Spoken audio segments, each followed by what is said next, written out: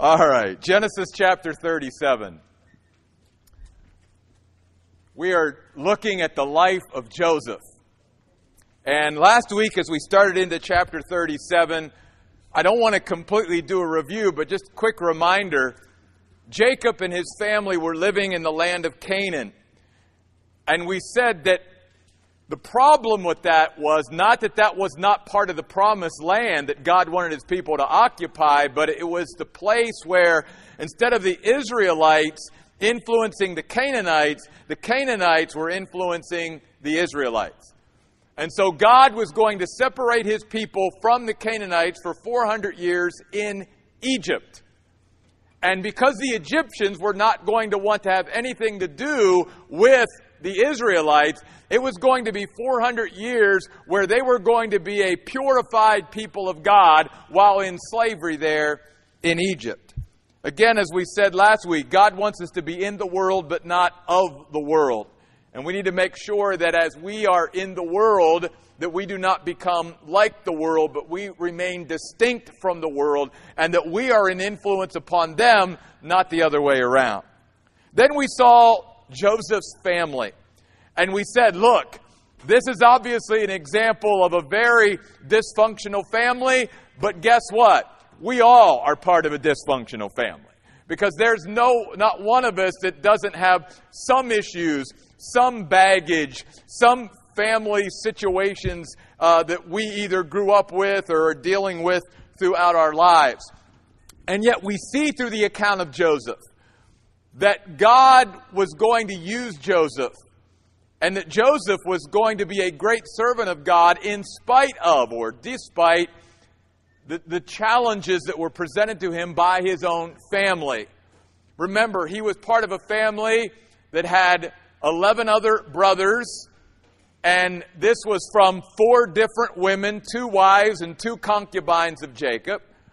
This was also a situation where, because of the situation that Jacob presented of favoring Joseph over the other brothers, it created tension and jealousy and envy in the family to the point where Joseph obviously committed a great wrong as a parent by showing favoritism. That only caused his favorite son more pain.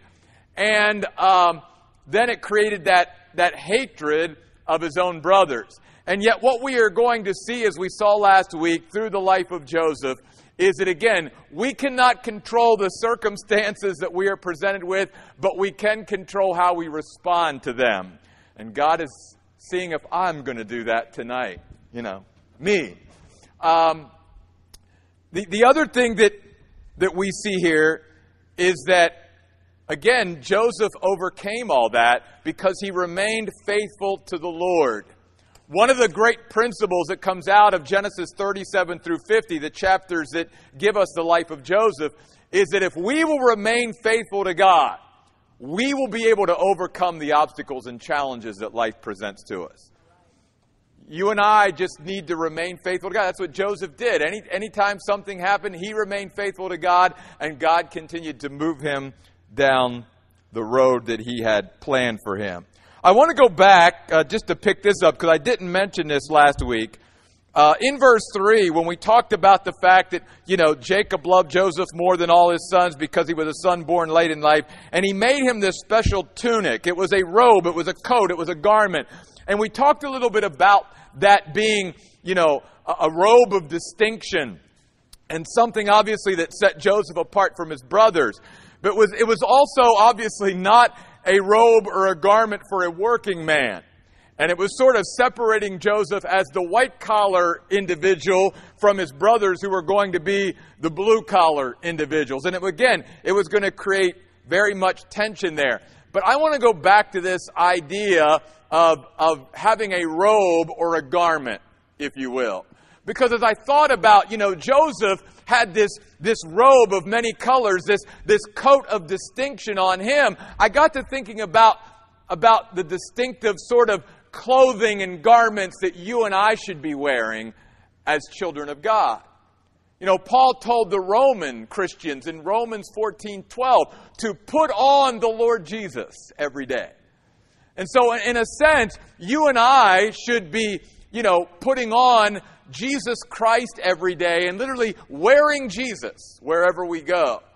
And if we do that as Christians, obviously that's going to differentiate us and distinguish us from others. Another sort of garment or piece of clothing, if you will, that we are to put on every day as the children of God is the armor of God. Ephesians chapter 6, verse 11, where Paul told the Ephesians that as Christians, every day we should put on the full armor of God so that we can stand against the schemes of the devil. And then finally in the book of Isaiah, the Old Testament prophet, in chapter 61, verse 2, he tells us to put on every day the garment of praise to God. So we have sort of things to wear as well. And it should mark us, if you will, as those who are followers of Jesus Christ. So I would encourage you tonight. You may not have a coat of many colors to put on to distinguish you from others, but you and I, as the children of God, can put on the Lord Jesus every day. We can put on the full armor of God every day, and we can put on the garment of praise every day. Then it says in verse 4, when Joseph's brothers saw that their father loved him more than any of them, they hated him even more and were not able to speak to him kindly or in a friendly manner. Then, verse 5, Joseph had a dream. And as we said last week, this dream was a revelation from God with prophetic meaning for Joseph. It was a way for God to communicate to Joseph some of his plan and purpose for Joseph's life. And I want to stop here tonight because I didn't bring this out last week, but I think it's an important point for us. Why did God choose Joseph and not the other 11 brothers? Well, I think we can get some insight into that. Keep your finger there in Genesis 37 and go over to the Old Testament book of 1 Samuel. To 1 Samuel chapter 16. And this is the story of David. And why this is sort of similar in some ways is because, just like in David's case, Joseph was not the eldest son. And David obviously was not the eldest in his family either. And it doesn't mean that God always then just automatically chooses the youngest. That's not what we're saying. But what we are saying is this: God doesn't go by the way that the world goes or that people think the expectations should go and how we normally do things and all of that. Obviously, in that day and age, in a family, eldest son would have been the one of honor and the one chosen. But notice what God said to Samuel whenever he was to anoint the next king in Israel after Saul, and he's going down through all of the brothers here. And in verse 7, here's the verse that I wanted to show you tonight. 1 Samuel chapter 16, verse 7, because it's an important biblical principle. And that is this: the Lord said to Samuel, don't be impressed by his appearance or his height, for I have rejected him. See, this was one of David's brothers. He wasn't the one. Even though God said, if you were to look at him outwardly, he's got it all. He's got the skills, and he's got this, and he's got that. And yet, notice God goes on to say, I don't view things the way men do. People tend to look on the outward appearance, but the Lord looks at the heart. That's why he chose David, and that's why he chose to reveal himself to Joseph. Not because of anything outwardly, but because God was able to look at the heart and see where their heart was with him. Was their heart truly with God? See, today, and this is why I think this is important, is today, even in churches, even in ministries, even amongst Christians, we have the tendency to adopt the sort of worldly way of choosing people in a church, whether it's leadership or service or whatever. We choose people predominantly by outward things. Their skill level, their abilities, their talents, and all of these things that are outwardly. But we never take time to think about what's the condition of their heart. And where are they spiritually speaking, you see. And that's more important to God than anything else that someone could bring externally. That's why God gave this revelation to Joseph back in chapter 37. And then keep your finger in Genesis 37 and just travel over with me again to another Old Testament book, the book of 1 Chronicles, just over a few books through.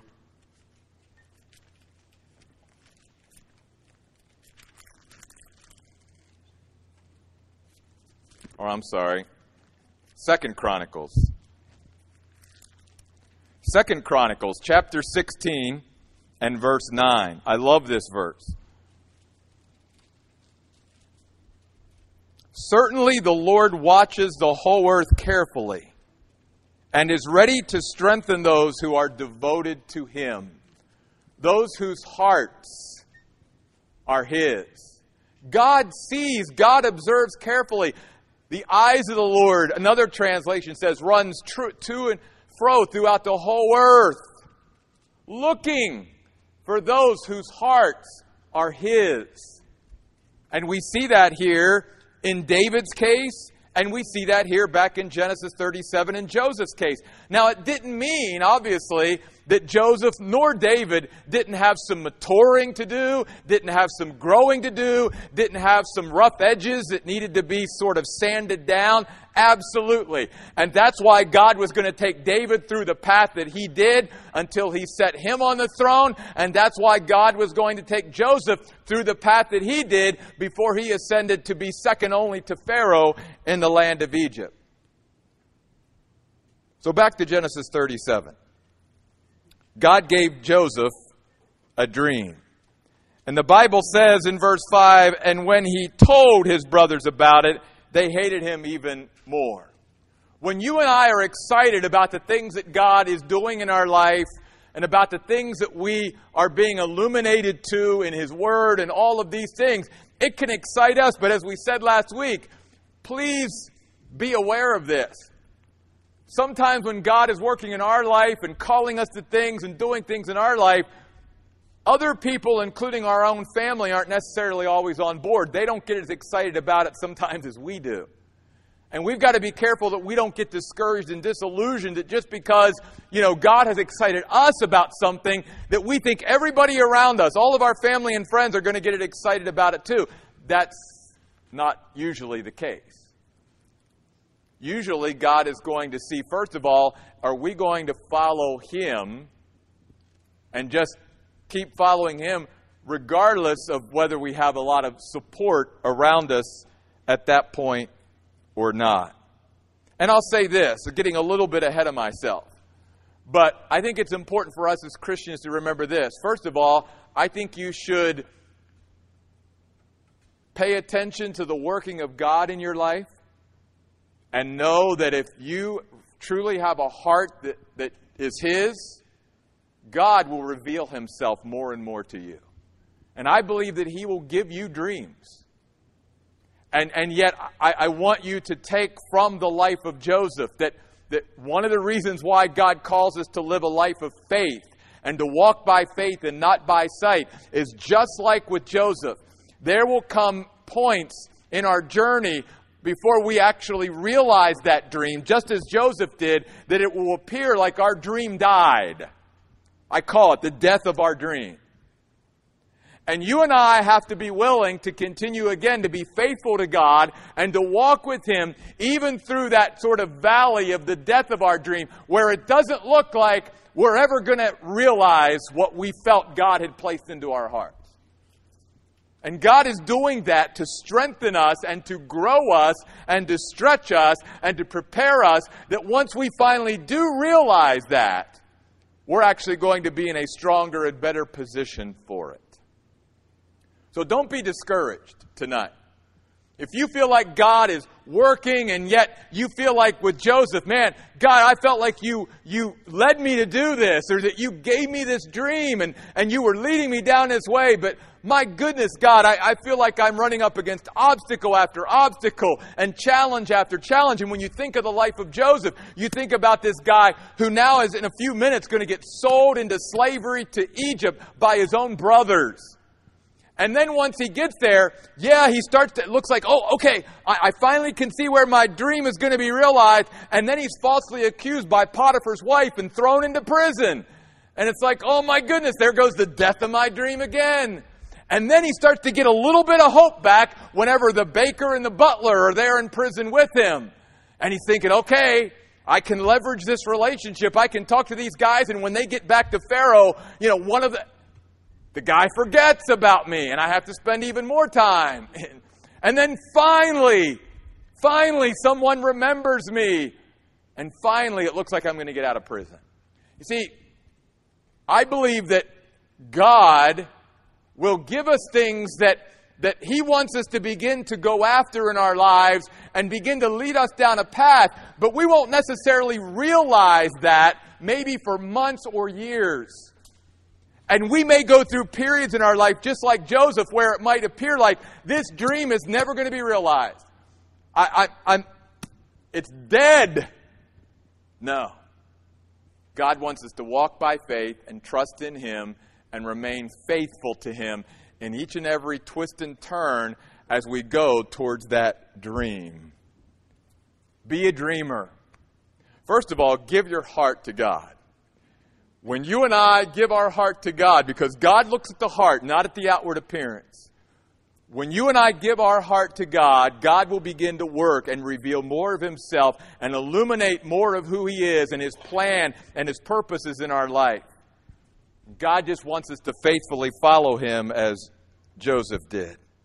So notice again in verse 6, Joseph says, listen to this dream I had. Really? And the word listen is an interesting word because it means be interested in this. Really, Joseph? You want your brothers who hate you to be interested in what God's doing in your life? Especially when it comes to He reveals this, verse 7. There we were, brothers, binding sheaves of grain in the middle of the field. Suddenly my sheaf rose up and stood upright, and your sheaves surrounded my sheaf and bowed down to it.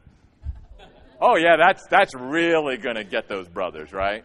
And again, I talked about this last week where I think, again, this shows where Joseph needed to grow, where Joseph needed to mature.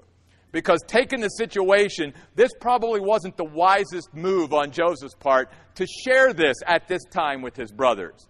Because he knew how his brothers already felt about him, and this was only, as we say, putting gasoline on that fire that already existed. I will point this out. In this dream, this revelation that God gives to Joseph, notice something. It deals with sheaves of grain. God, in a sense, is foreshadowing the fact that part of what Joseph is going to be involved in has to do with bread, has to do with grain, has to do with preserving a people through a famine. Now again, Joseph doesn't know anything about this. Obviously his brothers could care less about this. But God again is giving him little snippets of what is going to happen way down the road that God now is already moving him towards and preparing him for. Again, not that it's going to be an easy road, but it's a road that God wants Joseph to just follow him on. Then his brothers ask in verse 8, do you really think you're going to rule over us or have dominion over us? And so they hated him even more because of his dream and because of what he said. I want to point this out at this point. Notice something else here. God knows who to give leadership to. God knows who to call to be leaders. Why? Because when God is finished preparing His leaders, they will be in a position where they don't use their leadership position to dominate and to subjugate, the people around them. They use that leadership position to serve other people. That's what Joseph was going to do. Why was God eventually going to get Joseph in the position in Egypt to be only under Pharaoh as far as his power and authority? Not so Joseph could start ordering people around and telling everybody what to do. It was so that Joseph could be there and have this plan through the wisdom of God to save back, during the 7 years of plenty that were going to come, enough grain that when this devastating famine was going to come for 7 years, not only would the Egyptians be saved through it, but Joseph's own family and people, the Israelites, would be saved through it. And God had that plan all along. That's where God is looking for people that once I put you in that position, don't use it to serve yourself, use it to serve others, you see. Why were his brothers rejected by God? Because we can obviously see where they were. The language that they used here towards their brother Joseph was all about, ruling and dominating and all of that. That's all they saw leadership as.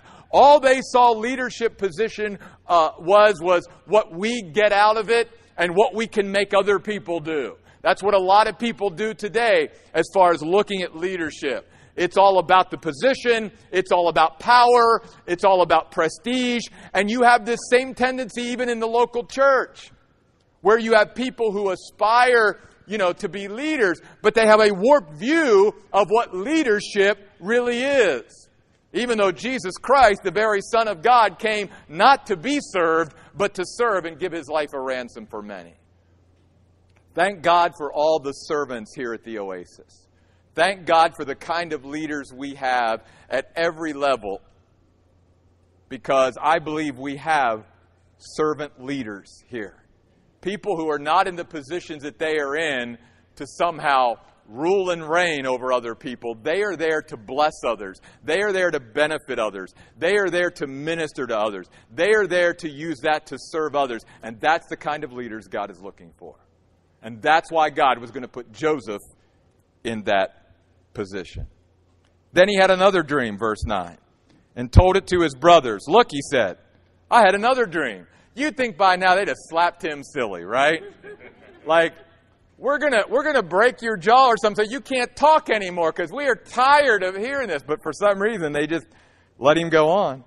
Look, he said, I had another dream. The sun, the moon, the 11 stars were bowing down to me. When he told his father and his brothers, his father rebuked him or chided him, saying, what is this dream that you had? Will I, your mother, and your brothers really come and bow down to you? And again, even his own father, Jacob, had a warped view of leadership, because the wording that Joseph uses when he talks about the fact of them bowing down and this position that God's going to give him deals more with being an advisor, being a consultant, being a counselor. Again, being in that position to help someone. He isn't saying, I'm really going to get off on having you guys, bow down to me. He wasn't coming across that way, like, this is going to give me pleasure. He was looking at this more from the way it should be looked at, that you're going to come to me for help because you're going to need help, but God's going to put me in a position where I'm going to be able to help you, you see. They didn't look at it that way. And neither did his father. So then it says in verse 11, his brothers were jealous of him, and his father, though, kept these things in mind, literally reserved or preserved them in the back of his mind. And we know that jealousy and envy can just do unbelievable damage in our lives. It's one of those things that the Bible talks a lot about, that we've got to be careful that we don't allow jealousy and envy to get into our lives, because when it gets rooted into our lives, it can destroy our spiritual life. And God doesn't want us to be envious or jealous of anyone else. And so there were his brothers in that position. When his brothers had gone to graze their father's flocks near Shechem, Israel or Jacob said to Joseph, your brothers are grazing the flocks near Shechem. Come and I will send them to you. And notice Joseph's response in verse 13. And here you can again see a little bit of that servant leadership already there as a 17-year-old. When he says to his father, I'm ready. Literally in the Hebrew, it's, here I am. What do you want, Dad? Just tell me what to do and I'll do it. I am ready and willing. I'm here, Dad. I'm listening. I'm ready to obey. It's sort of a similar response that the prophet Isaiah had after he saw the Lord high and lifted up, and he saw the majesty and glory of God. And God then is saying, who are we going to send? And Isaiah said, here I am, Lord, send me. This was Joseph.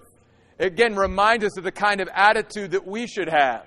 When we hear, the voice of God in our lives, and as we even talked about Sunday again, when God is speaking to us, let's not harden our hearts. Let's not be stubborn or inflexible or refuse to hear what God says. Let's come with the attitude of, God, you're speaking, I'm listening, God, here I am. What do you want me to do? And that was Joseph here with his own father. Jacob said to him, come now, check on the welfare of your brothers and of the flocks, and bring me word. So Jacob sent him from the valley of Hebron. When Joseph reached Shechem, a man found him wandering in the field, so the man asked him, what are you looking for? He replied, I'm looking for my brothers. Please tell me where they are grazing their flocks. The man said, they left this area, for I heard them say, let's go to Dothan. So Joseph went after his brothers and found them at Dothan. Now Joseph's brothers saw him from a distance, and before he reached them, they plotted to kill him. They conspired to kill him. As you and I go through this short series on the life of Joseph, I'd like to give you an assignment. As you read and study chapters 37 through 50 of the book of Genesis, see if you can find the parallels between the life of Joseph and the life of Jesus. Joseph is one of those Bible characters that is a type of Christ, in that a lot of what Joseph went through in his life, you can parallel that to the life of Jesus. And you see that even at the beginning here. Joseph was greater than his brothers, but Joseph was envied by his brothers, if you will. There was a lot of jealousy and envy when it came to Jesus. And then Jesus' own people conspired to kill him and to deal treacherously with him. We could go on and on as we go through, but as you think about that, see if you maybe do your own little study on the similarities between Joseph's life and the life of Jesus. So it says they plotted to kill him. Verse 19, they said to one another, here comes this master of dreams, or this dreamer. People don't like dreamers. People don't like those people that have a clear direction from God and know where they're headed and lock into it and go after it. Because again, why? Because many people, even other Christians or people of God, just like Joseph's brothers, they don't have any clarity of direction in their life. They're just taking the sheep from this place to that place, and they're wandering around. And it all goes back to, would God have worked through them like He did Joseph? Absolutely. But their heart wasn't God's. Their heart was given to other things. And so they weren't ready to go after the things that were valued to God. So verse 20, come now, let's kill him, throw him into one of the cisterns or pits, and then say that a wild animal ate him. Then we'll see how his dreams turn out. Boy, nice brothers, right?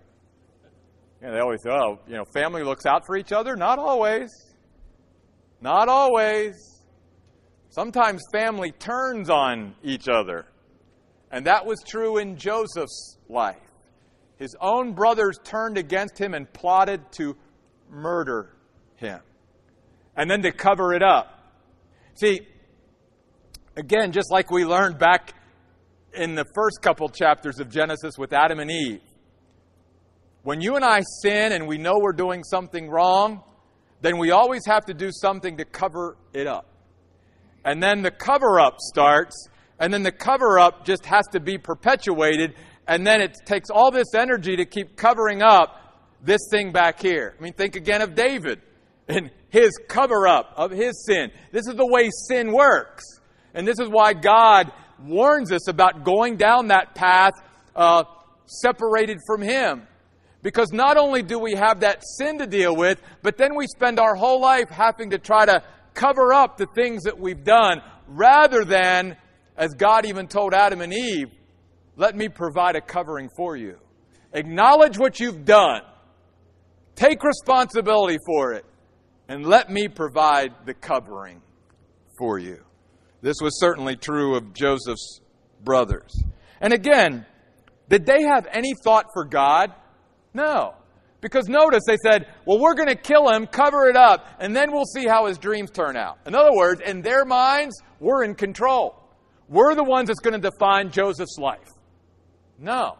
As I said last week, don't let anyone else, including yourself, define your life. Who you are, what you will become. Let God alone define your life and what you will be and what you will become. Because in this case, they gave no thought to, well, but maybe God, or but God, maybe God will intervene. Never gave any thought to that. We're going to have the last word. No, the brothers, you're not going to have the last word. God always has the last word. And as we saw last week in Genesis chapter 50, even Joseph said at the very end of this story, you planned to injure me.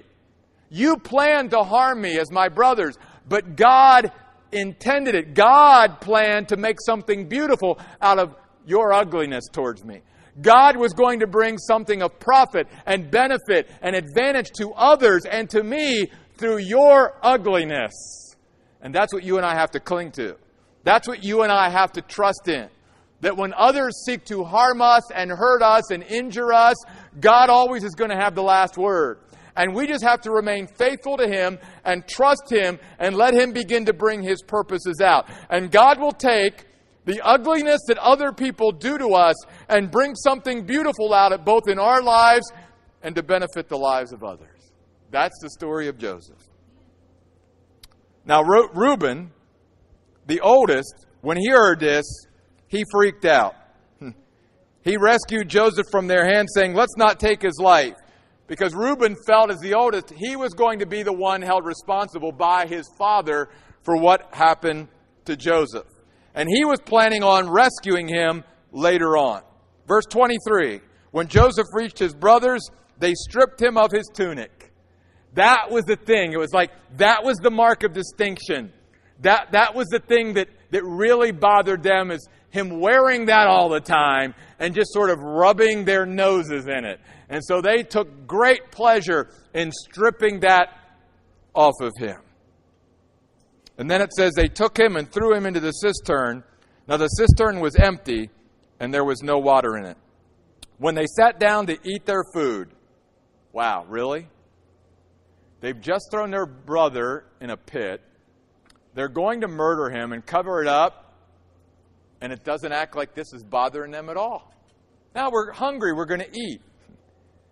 How can they be so casual? How can they be so callous? Because again, their hearts aren't right before God. It's like today, you and I, if we're in alignment with God, some of the things we hear and see that people are doing to one another in the world, we go, how could they ever treat other people like that? And how could they do it so casually and so callously? They hurt other people and they act like it doesn't even bother them. Yeah, you're right. That goes back to the very beginning of humanity. That's what happens when we sin rather than choose righteousness. It makes us very insensitive. It makes us very cold. It makes us very calloused. We forget how it's going to affect others, and all we begin to care about is ourselves, and that was Joseph's brothers. So they saw this caravan, this traveling company of Ishmaelites coming from Gilead, and there the camels were carrying spices, balm, and myrrh down to Egypt. And Judah says to his brothers, what profit? Because there it is. Just like today. Hey guys, you know what? If we just kill him and cover it up, we're not going to gain anything materially. Let's think about how we can profit from this. It's always about money, right? The love of money is the root of all kinds of evil, Paul says in 1 Timothy. And again, that goes back to the beginning of time, even in the book of Genesis. If we kill our brother and cover up his blood, what gain, what profit, what material increase are we going to get from that? Come, let's sell him to the Ishmaelites.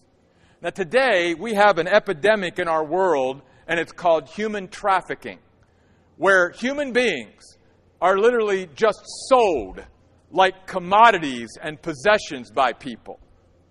Guess what? Joseph may have been the first person that ever experienced human trafficking. And at least it's recorded in the Bible.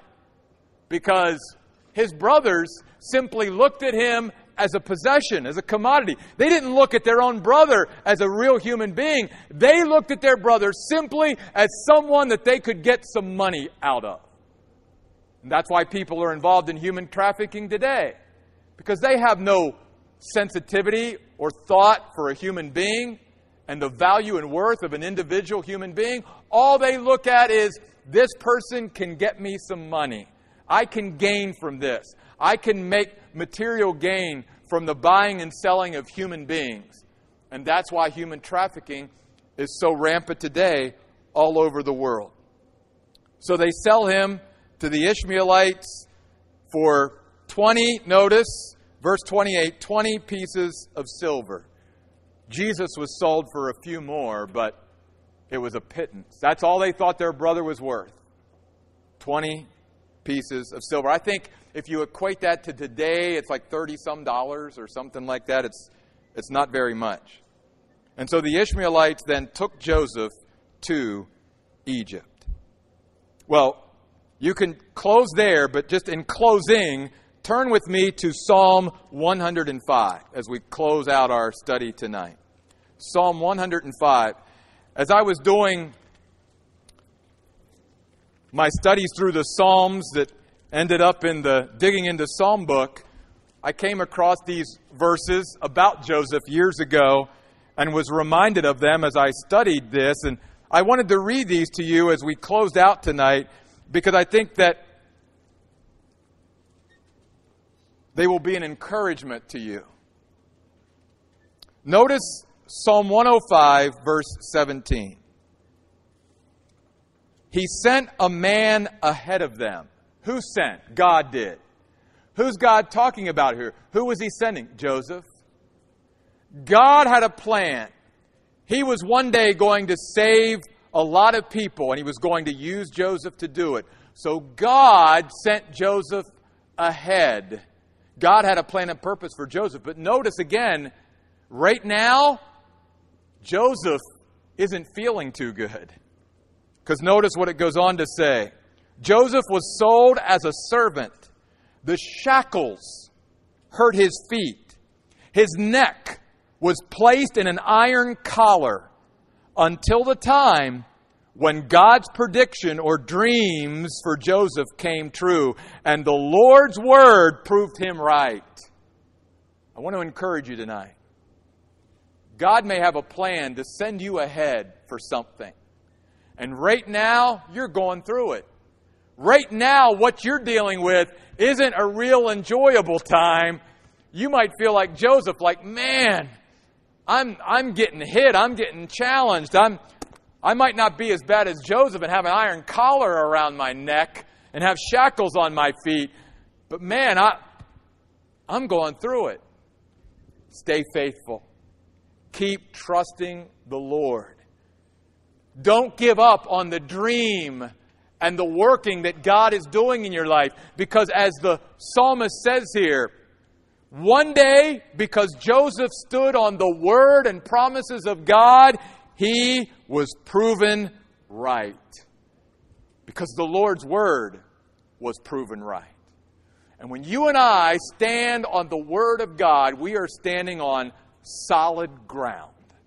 The most solid ground that you and I could ever stand on. And even today, folks, in our world, we are laughed at, we are ridiculed as Christians. We are criticized, we are made fun of. People think we are fools. And we are fools for Christ. That's what Paul said to the Corinthians. I'm a fool for Jesus Christ. Well, guess what? I'm glad I'm a fool for Jesus Christ. Because one day, you and I who stand on the Word of God and who stand with Jesus Christ are going to be vindicated and proven right, because Jesus Christ is going to be vindicated and proven right. And those who may laugh at us now and think we are fools for giving up our lives for Jesus Christ will one day laugh at us no longer when we are glorified for all of eternity with Jesus.